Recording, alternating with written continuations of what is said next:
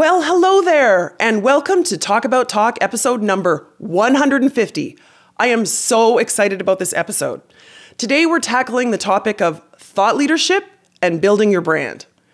Just over a month ago, I was sitting in the waiting room of my eye doctor, scrolling through emails on my phone when I saw an email from HBR, Harvard Business Review. The email was entitled, HBR's Best of 2023.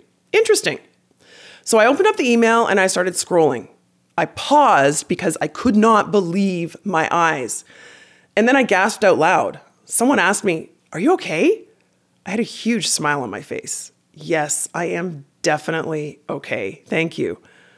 What I saw on my phone was the announcement that my HBR article entitled, A Simple Framework to Introduce Yourself, was one of the top 3 most read articles in HBR in 2023. Wow, I could not believe my eyes. I kept scrolling through the email, and then I saw a face that looked very familiar. It was the face of Roger Martin, my old boss, the former dean at the Rotman School of Management.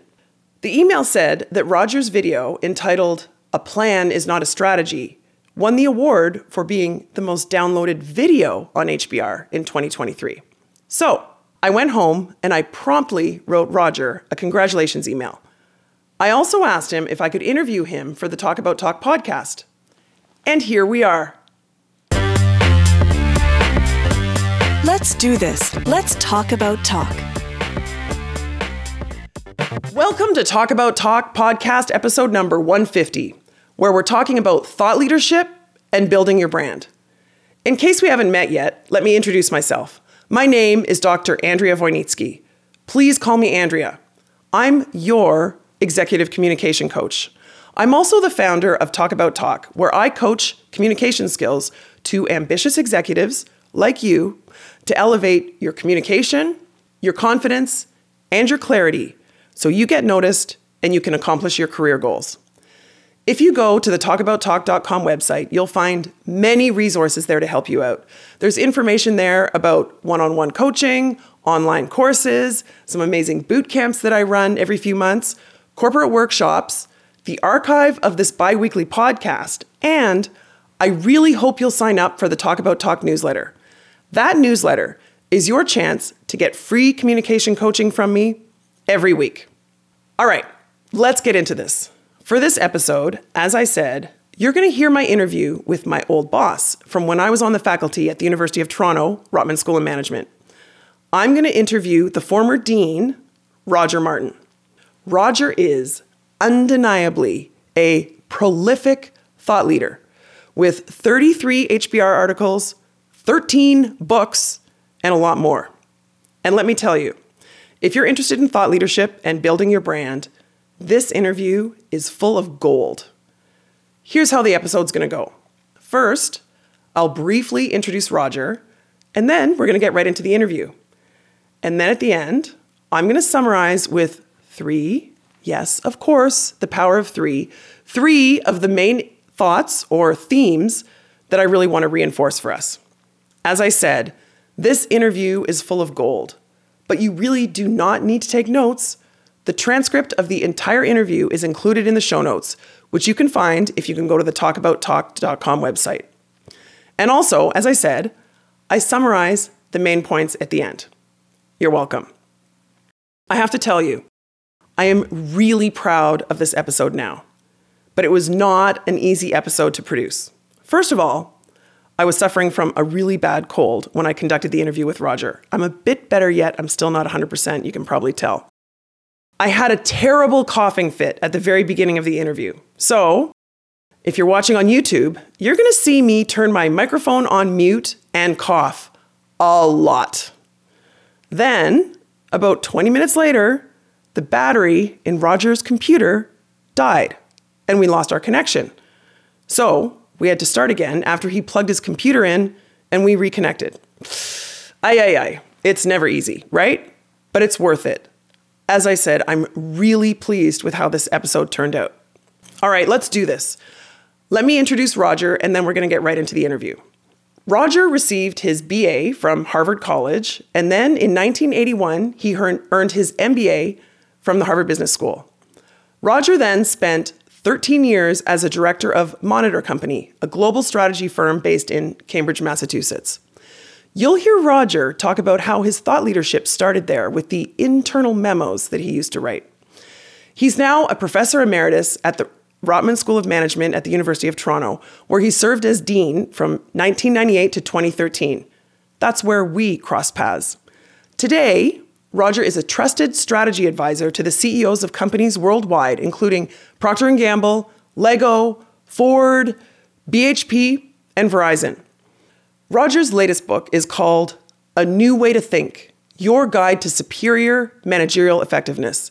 His previous 12 books include When More Is Not Better, Creating Great Choices, Getting Beyond Better, and Playing to Win, which won the award for the best book of 2012-2013 by the Thinkers 50. As of right now, Roger has written 33 HBR articles. In 2010, he was named one of the 27 most influential designers in the world by Businessweek. In 2007, he was named a Businessweek B-School All-Star for being one of the 10 most influential business professors in the world. And in 2017, Roger was named the world's #1 management thinker by Thinkers 50. Clearly, Roger is a thought leader. Thank you, Roger, so much for being here to talk about building your brand. It is great to be here, and as you know, we go way back. I always love interacting with the professors I worked with in the good old days at Rotman School of Management. So yeah, me too. Me, Andrea. So as we were discussing before we pressed record, your name came across my screen when I got the email about HBR's most downloaded podcast, most downloaded articles, and most downloaded video. You had the most downloaded video of 2023. Congratulations. Thank you. Thank you. You can never tell. If you would have said, oh, this one is going to do 3.4 million views at last count, I would have said, oh, come on, really? But it just hit some vein in people's thinking that seemed to resonate. And same, I'm sure, with your article, where you probably didn't necessarily know that it was going to strike, but in the modern world, when something sort of hits an important vein like that, it just goes, and there's no end to it going. So how many downloads, you told me when we were emailing, how many downloads approximately did it get? It's at 3.4 million views and counting. Now, by a 400,000 view margin, the most viewed video in the history of Harvard Business Review videos, and it is moving away from the pack. My beloved colleague Mike Porter's 15-year-old one explaining the 5 forces was always #1 at now 3 million. So I remember reading that one too. I will leave a link in the show notes so that the listeners can also watch. It's called A Plan Is Not a Strategy, right? That is correct. Very compelling title, by the way. I'm sure that also contributed to the number. But then they don't count views unless they keep viewing, right? So no. And I would give HBR, and I know you publish a lot there too. I'd give them great credit. Like the difference between HBR now and 30 years ago when I did my first article is it was just content. The covers of the magazine were bland and boring. There was no artwork associated with them, no production value. I remember that. Yeah. But now the magazine, the website, these videos are very, in my view, high production value. So they did a great job of graphics and the like in the video. So I give them great credit for taking whatever content. I guess my content was interesting enough, but they took that and made the most of it rather than 30 years ago, they would have made the least of it, honestly. And so I give them credit. And hopefully you've had a good experience on that front too. Very good. It's been great. Yeah. People contact me because of the article. Yeah. So you said, I guess it was good enough. You're being very humble. So for those people who don't know Roger Martin, he is in fact a prolific thought leader. Roger, just in January 2024, published his 33rd article in HBR.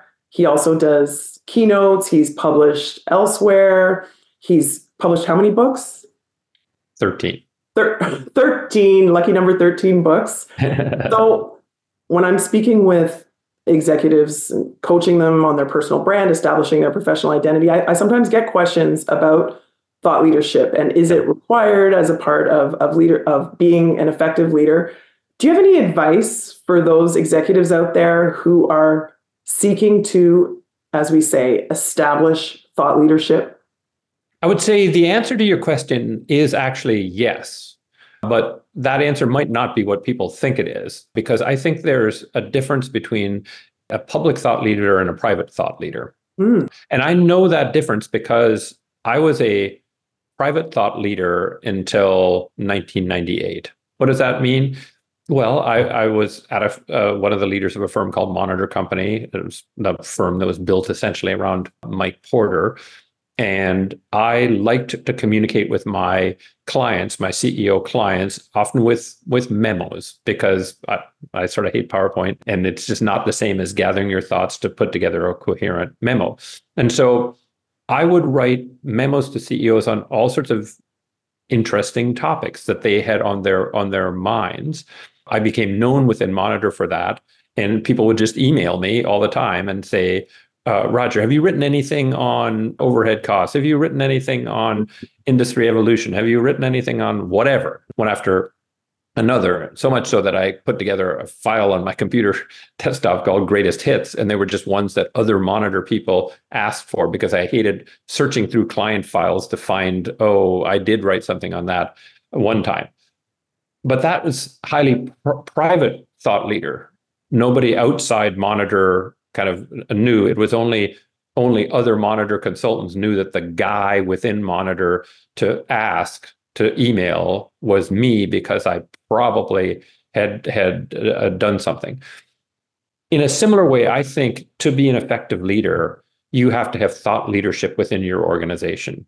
They need to know what you stand for. What do you care about, and how do you think about what you think about, and why? And so, my longtime friend and co-author A.G. Lafley was that way within Procter before he became more famous outside. There were AG-isms. The consumer is boss. We have to win the first moment of truth. Which is when the consumer does or does not pick your product off the shelves, before we win the second moment of truth, which is when she puts Olay on her face, or the guy shampoos his hair with Head and Shoulders or whatever. So he was a thought leader. He took the time to be able to communicate in a clear and compelling way what was on his mind and what he thought was important. And I think if you can't do that, if they say, yeah, Andrea or Roger's my CEO, but they run the place, but I don't really know what they think, I don't think you're going to be nearly as effective as if you are that kind of thought leader.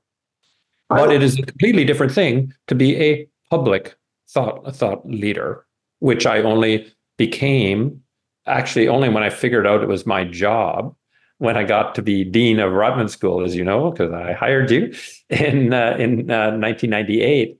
And it just sort of occurred to me, I shouldn't, especially at a University of Toronto, as a public university, at a public university, you should be writing for more people than this private little group. And so I just started, I literally did similar things, summarized my thought as in what was hopefully a useful way, and projected it to the outside world. But that's different form of thought leadership in my view.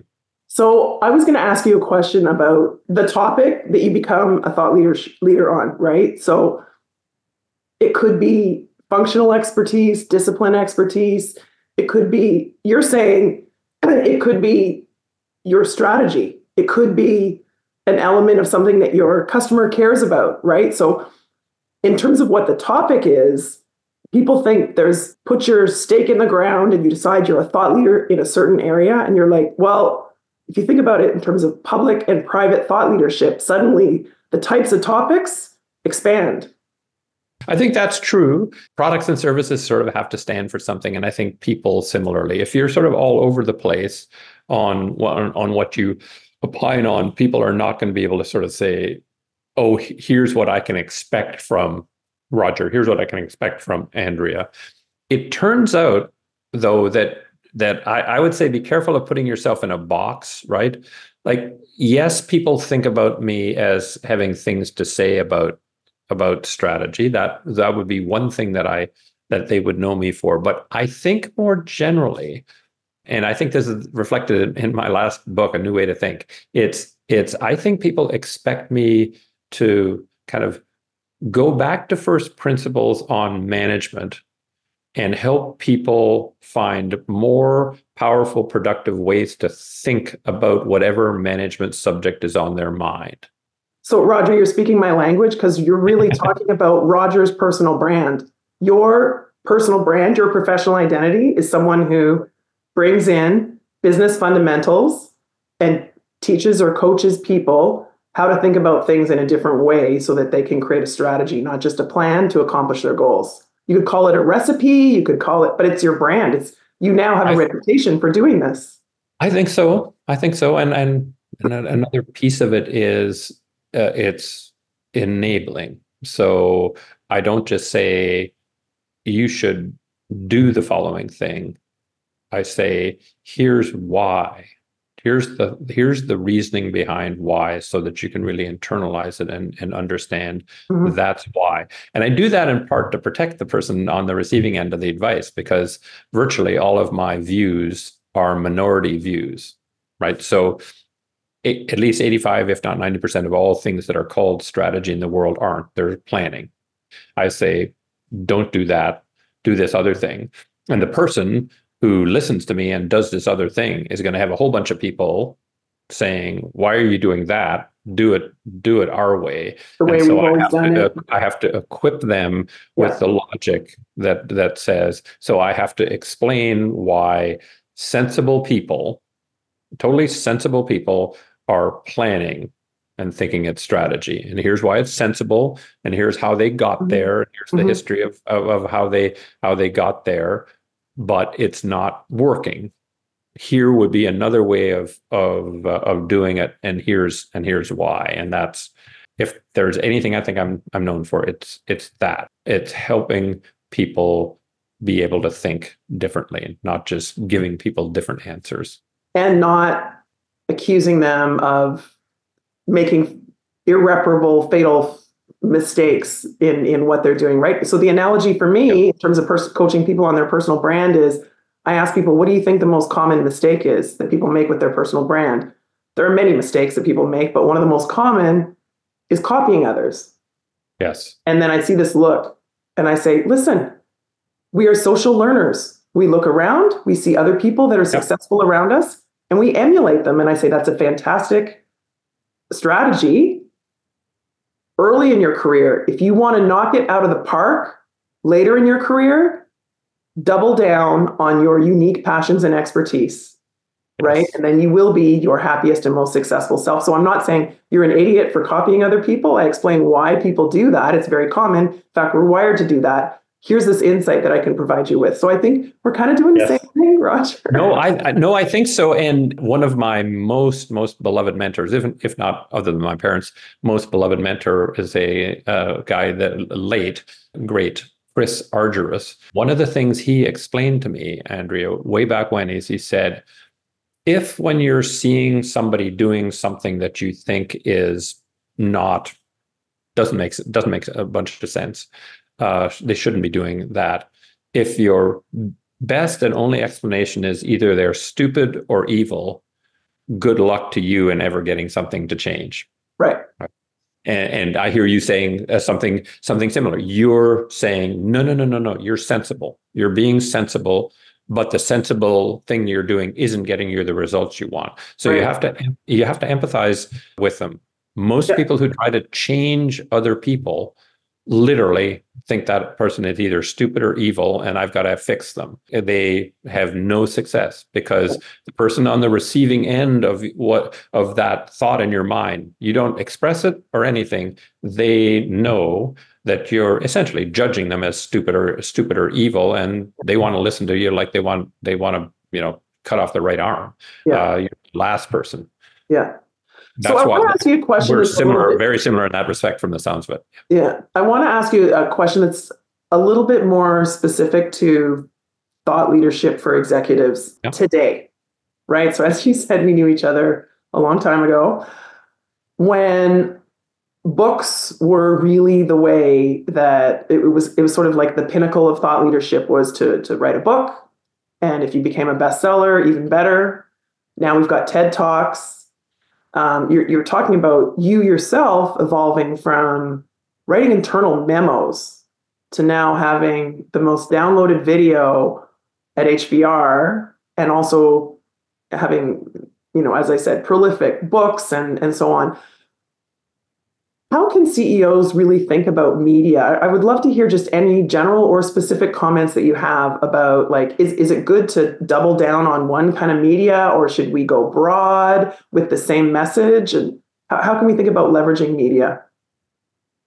It is a good question, and the question on books is an apropos one for me. I've written 13 of them, and I'm feeling kind of less like writing books than I used to. Like the thing that I write most, as you may know, is my Medium column. I've got a column on Medium. I started it 3.5 years ago called the Playing to Win Practitioner Insights series.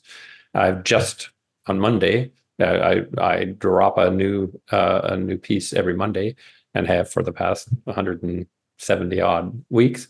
But just started the fourth year of the series. And I love that more than I love writing books, as it turns out. Like I like the quick turnaround, right? I think about something that can be out next Monday. Sometimes it's out a few Mondays later because I'm percolating on it. But if I really want it out, it can be out. They're designed to be 6 to 8 minute reads. So 1,500 to 2,000 words is what it turns out that Medium says. Medium will judge how many words.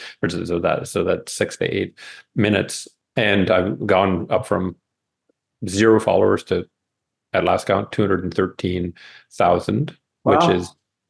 which is now on the edge of the top 10 of Medium followership, as it turns out. And I like that, and people seem to like it a lot. I've had just under 1.5 million views of my Medium pieces. So The analogy for me is my podcast, right? So, yep. so what can we learn from that? Is it the fact that you have a regular cadence of publication, and that's what works for you? I'm sure it varies by person, right, in terms of what's going to work. No, but there are some rules, I think. People are habit driven, Yes. right? People have habits of doing things, right? This is why movie sequels, that's the whole business, is movie sequels.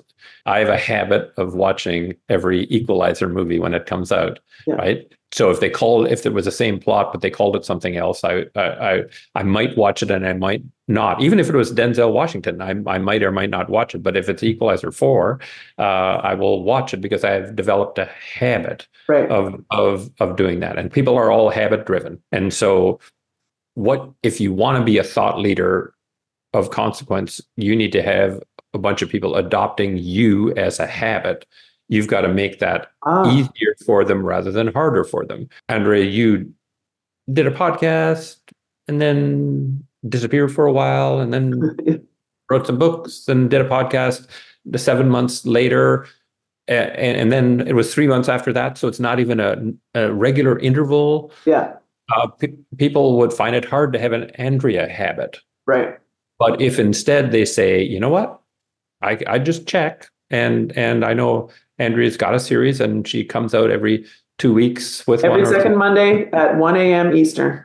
Do you? Okay, that's the best. So the best. Mine are 9 a.m. Eastern on Mondays, give or take, half an hour or so, depending on my schedule. So the habit has to be. You will not be a thought leader if people do not have a habit of you. And so what you have to do is make it easier to have an Andrea habit. And every 2 weeks at the same time and the same sort of thing. If it suddenly was no, I'm dropping a written thing that time. They say, no, no, no, no, no. It's a podcast, Andrea. It's a podcast. What's your problem? You're not helping me feel good about my habit. You're sort of jerking me a little bit out of my sense of calmness.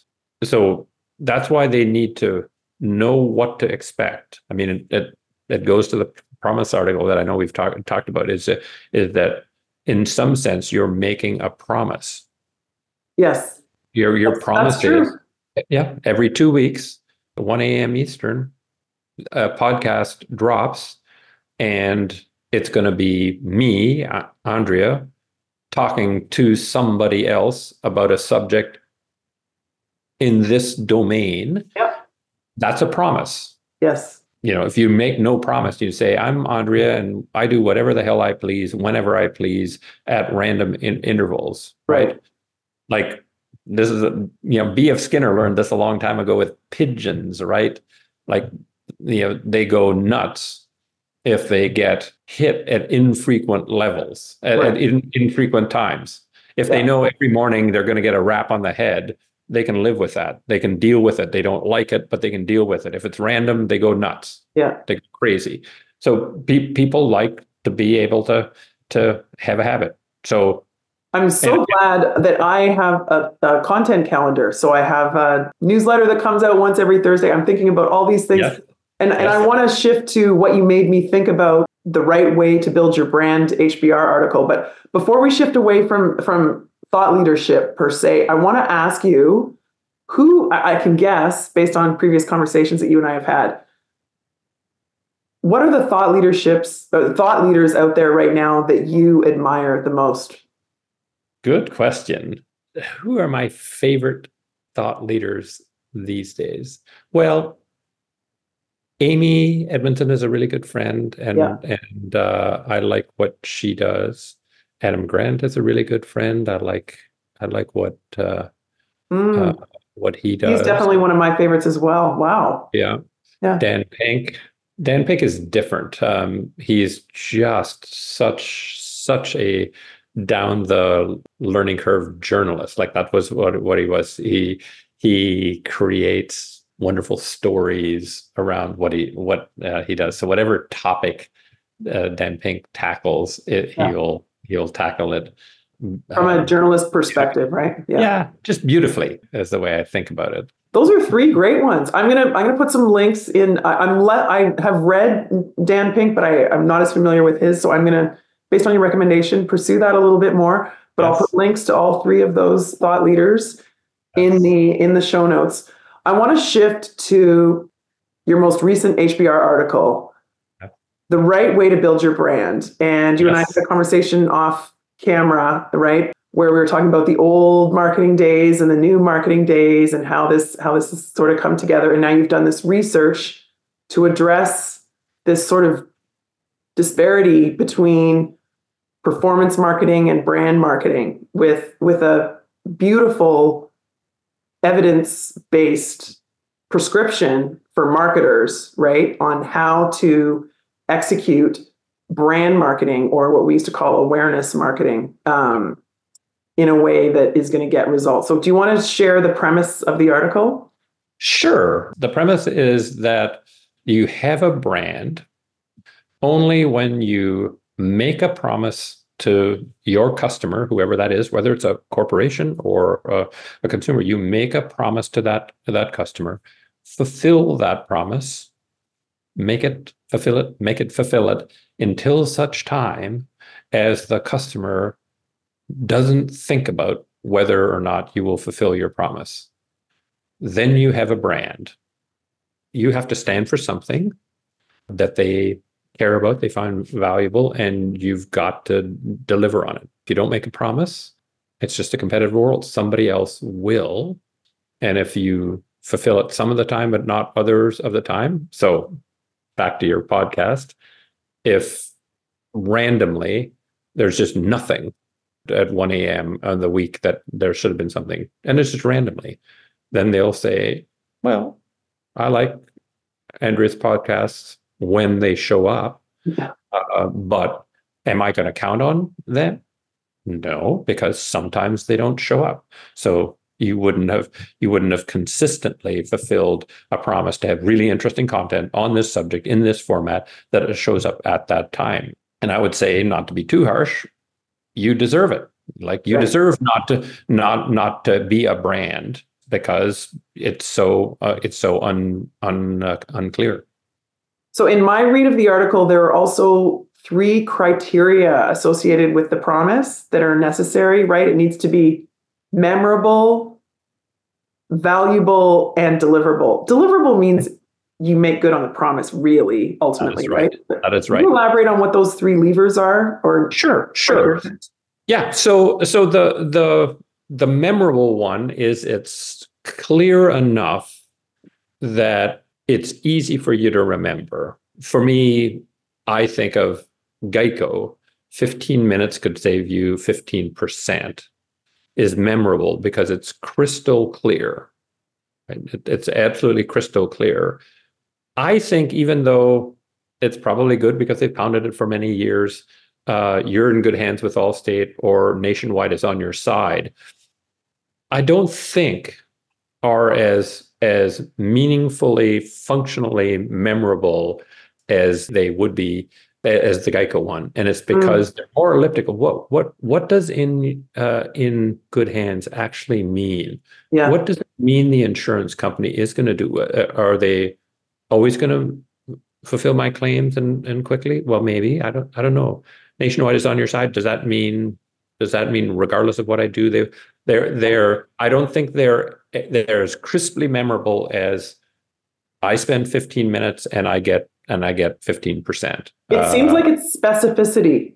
It's just not elliptical. It's not sort of, you don't have to kind of think too much about it. Yeah. So that and value, I think it's there's and you would know this, 6 ways to Yeah. Sunday. There are core category benefits of any category. If we go Byron Sharping, who Yeah. I really like on this, there are core benefits. There are fringe benefits, and it's going to be valuable to the extent that it deals with a core category benefit. Okay. Right. If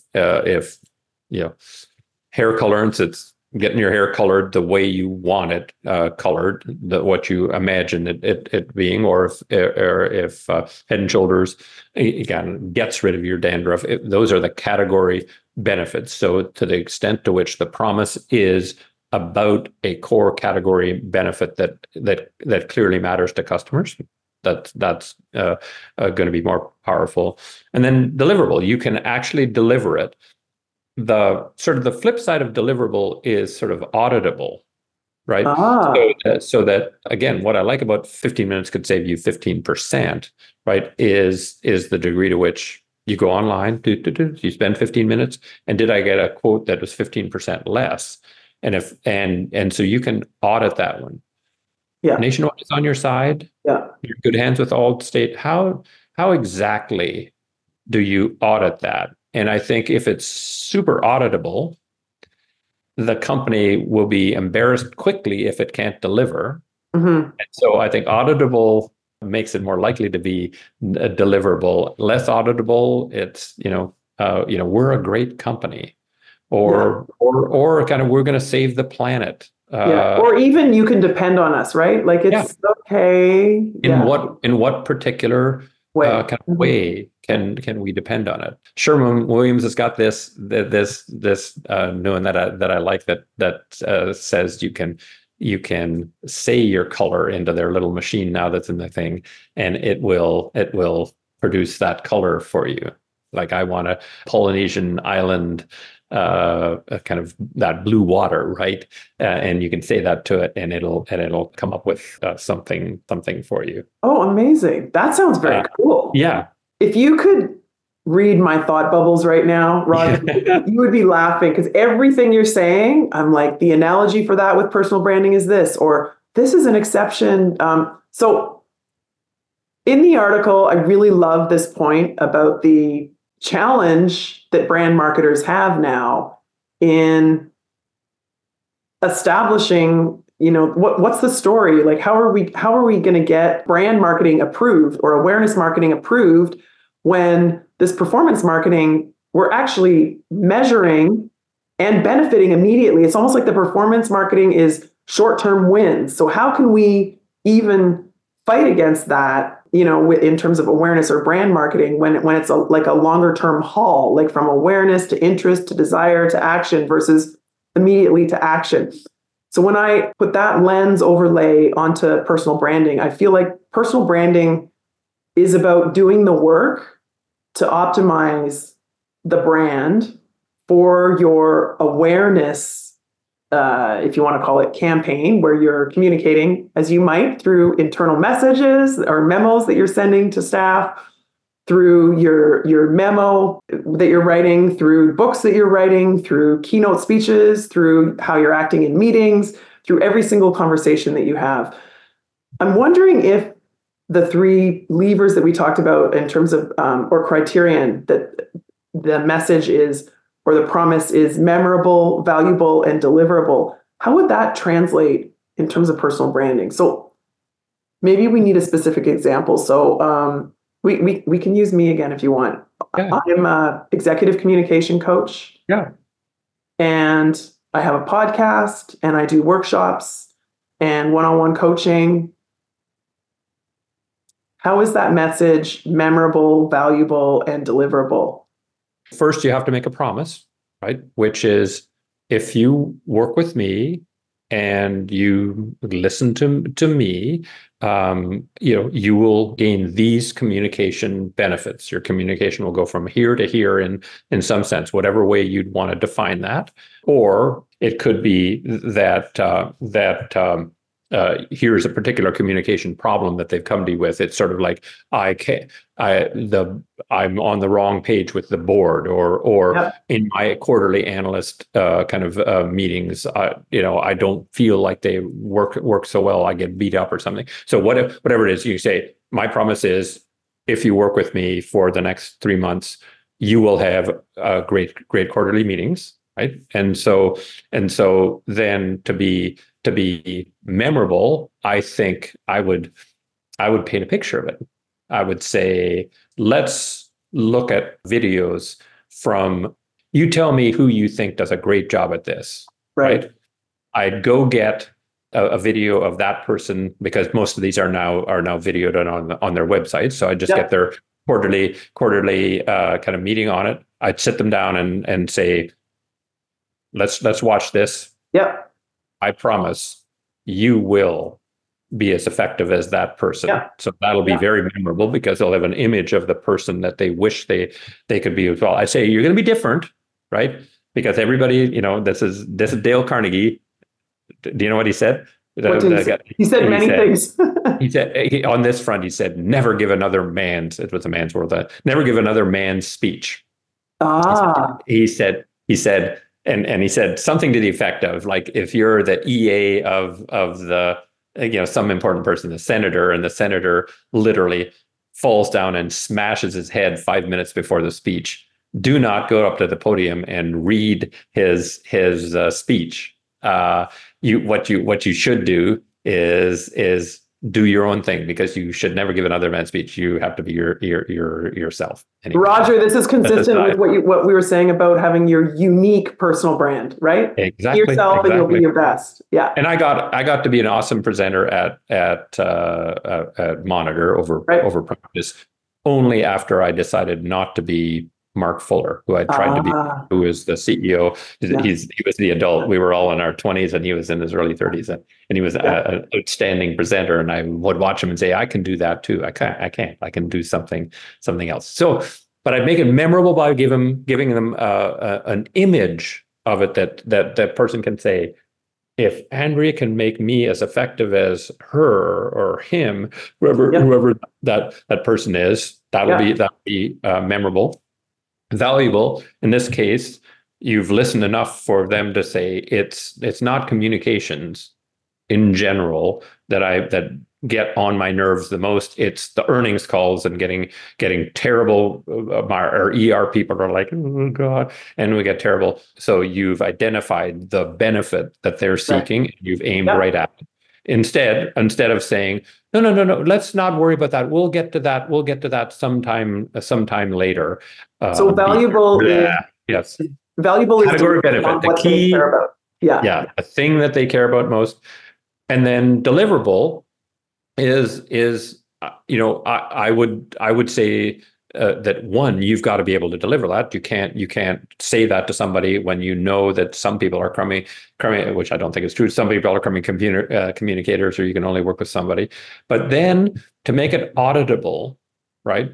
To make it the most powerful promise, I'd say, here's a roadmap. I think it's going to take you 6 months. That's what I would do on personal branding. And so what I would hope that happens is then he or she says to their buddy when they talk about, boy, my earnings calls haven't been doing so well, or they asked me to make these big Yeah. presentations to all staff, and I do such a crummy job. And they'll say, there's this woman, Andrea, and she will tell you what she can do, and she'll do it. Right. She'll absolutely do it. Yeah. Then you've got a brand, right? Yeah. You've got a brand where people say, here's her promise, and it's been memorable enough that they can repeat it, and it was valuable to them, and they can vouch that you can deliver it, and then you're off to the races. And you benefit from organic word of mouth, which is my dissertation research. I was going to also add that your comments about promises remind me, I was interviewing one of my clients, one of my personal branding clients. I was interviewing some of her stakeholders to get input to her existing personal brand. And one of her clients said, she's very dependable. She has a very high say-do ratio. And I was like, oh, that is gold. We all want to have a high say-do ratio. In fact, we as humans, as personally and professionally, right? We want to be dependable. And then also the brands that we're managing, you want to have a high say-do ratio. It's another way of putting you keep your promises, right? Absolutely. No, say-do is keep promise for sure. Yeah. I mean, again, the article that I wrote with Jan and Mimi, who are great to work with, by the way, LinkedIn folks. I mean, like many of my articles are, it's not earth-shattering. No. They surprise me. When you think about it, you say, that makes sense. And that's again a lot of, for what it's worth, my work, which is bringing a way to think about something that may not be earth-shattering, but if you don't think about it that way, you just don't do it. Yeah. And you saw the little thing on the Super Bowl, right? Super Bowl ads, and you know how much a Super Bowl ad costs, Andrea, and even in that context, 60% ish of them in last year's Super Bowl, and I bet it'll be this for in the Super Bowl a month from now, had no promise whatsoever. Right. And so even though it makes sense when you say it, if people don't have that framework in their head that says, I better kind of audit it for that. I've worked forever with Procter and Gamble, right? Yeah. And so I went to my friends there and said, hey, this is coming out and whatever. A really senior guy there put together a series of ad copy for me, and he wanted to review with me together because he had come to a conclusion on it and he wanted to understand whether it was. And he said, and it was 5 ads. And he asked me, at the end, why I put them in the order I did. And I said, yeah, the promises were less memorable, valuable, deliverable, kind of at the first one all the way. They're still okay because they're Procter and they're really good. But he said, even within our ads, there's a variability on this front. And now that I've understood the data here more, that variability, there's no good reason for allowing that to happen. Right. So like you said, it's not rocket science, but you've come up with a framework And by the way, I want to just note to the regular listeners of Talk About Talk, they know I'm a huge fan of the power of three. You've identified three criteria against which brand marketing campaigns can be evaluated rather objectively, Yes. right?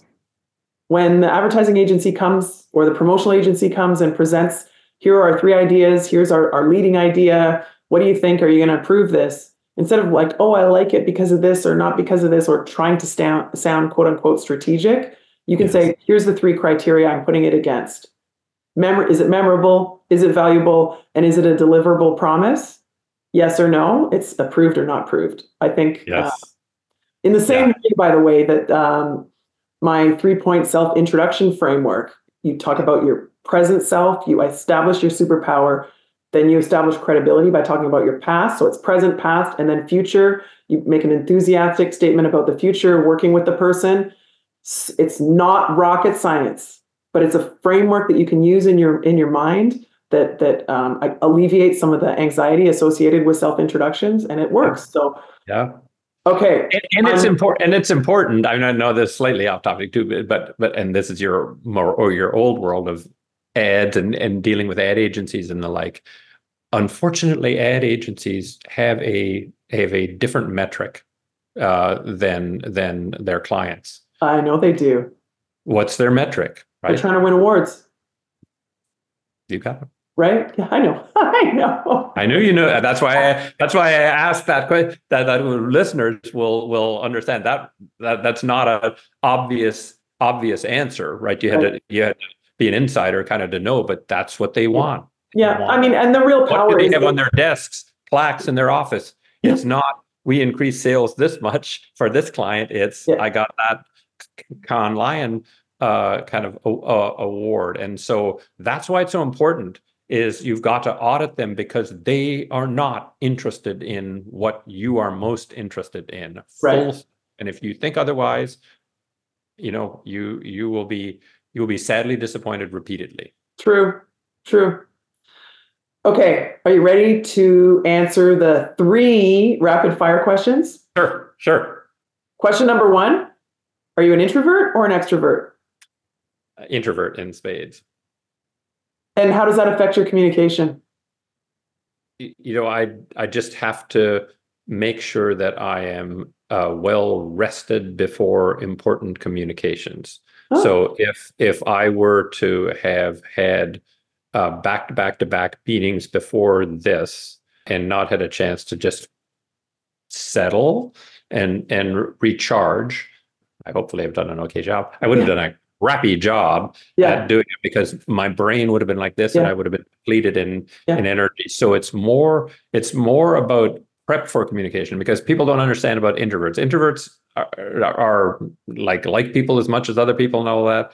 Introverts simply lose energy by interacting with other people. Extroverts gain energy from interacting with other people, and so you have to protect. An introvert has to protect their energy for important communications. Agree. So a lot of people conflate introversion with shyness, and they in fact are orthogonal. If you define shyness as social anxiety, it's a completely different concept, right? From introversion, it really is about managing your energy. If you want to leverage your superpower, if you're an introvert, you're also probably a great listener, right? And there are great things associated with it. Managing your energy as an introvert or as an extrovert. I used to come home from board meetings at 10:30 at night. And I'd be wired because I was as an extrovert full of energy, and I realized then I needed to figure out a way of managing my energy that way. So, okay, these rapid fire questions are not going very rapid. Second question: what are your communication pet peeves or pet peeve? Elliptical introductions, right? Where it's like really. I would rather go right into what you're gonna say, and not leave people guessing. And so when somebody used to come into my office as dean and start talking about stuffing, and I don't know what it's about, it starts to get under my skin, and I would often do time out. Could we just subject? Yeah. Could we have a subject of this meeting? Did you read the book Smart Brevity? No. Is it good? Highly recommend. So you'll even like the format of it in terms of production quality. So the whole point of Smart Brevity is tell me what you're going to tell me how long it's going to take and why I'm going to read this. And then, and what the point is, right? And then give me the details. Boom. I'm with it. Who's what kind of person has written it? Is it an academic? It's the three co-founders of Axios. Interesting. Yeah. Fascinating. Okay. Well, I'll put a link to that in the show notes as well. Yes. Okay, third question. Is there a podcast that you find yourself recommending lately? Well, I'll tell you what my favorite podcast is. It's the Farnham Street Knowledge Project podcast, and it's a Canadian guy who used to be in CSIS, who has gone and done this podcast. It's called the Knowledge Project, and it's my favorite to be interviewed by, and that's probably like my greatest interaction with podcasts is what podcast I'm interviewed by. And the podcast he did with me was I've gotten the most positive feedback from people listening to that of any podcast I've ever done. Wow. Something to aspire to. Yeah. Yes. Well, absolutely. What about I also love Tiffany Bova. I don't know if you ever listened to her, Tiffany Bova. Yeah, she does a good podcast. All right. Thank you, Roger. Is there anything else you want to add about establishing thought leadership, about the right way to build your brand, and or about personal branding, or maybe a meta comment about how to? Well, you've got to love doing it. So people often ask me, Roger, you write so much, right? The Medium column, the Practitioner Insight is the equivalent in length to 4 Playing to Wins. And they say, how can you write so much? How do you carve out time? And I said, well, that would be like asking my older brother who loves golf. How does he possibly, and he runs a big business, but he plays 75 rounds of golf a year, maybe 100 for all I know, but 75 at least. Rick, how on earth could you possibly find the time to fit it in? He loves it. He's going to find the time. So don't try to be a public thought leader if you don't love the activities involved. If you're an executive, right? If you run an organization of some sort, you're going to have to work on your private thought leadership, right? Regardless. But public thought leadership is a lot of work. And if you love it, do it.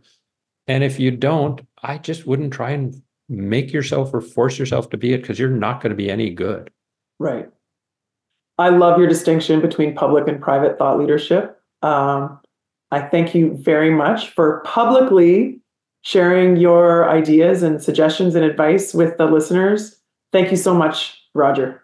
Hey, it's my pleasure, and I got to say, I couldn't be happier to see how your career has developed and evolved since your time at the Rotman School. Like, I think it's just cool that you've carved your own way, right? You recall, right, from the world of academia, it's really, really specific. It's like you become an assistant professor, then you do this set of things, then you become an associate, and it's all quite programmed, more programmed than I thought until I got into it.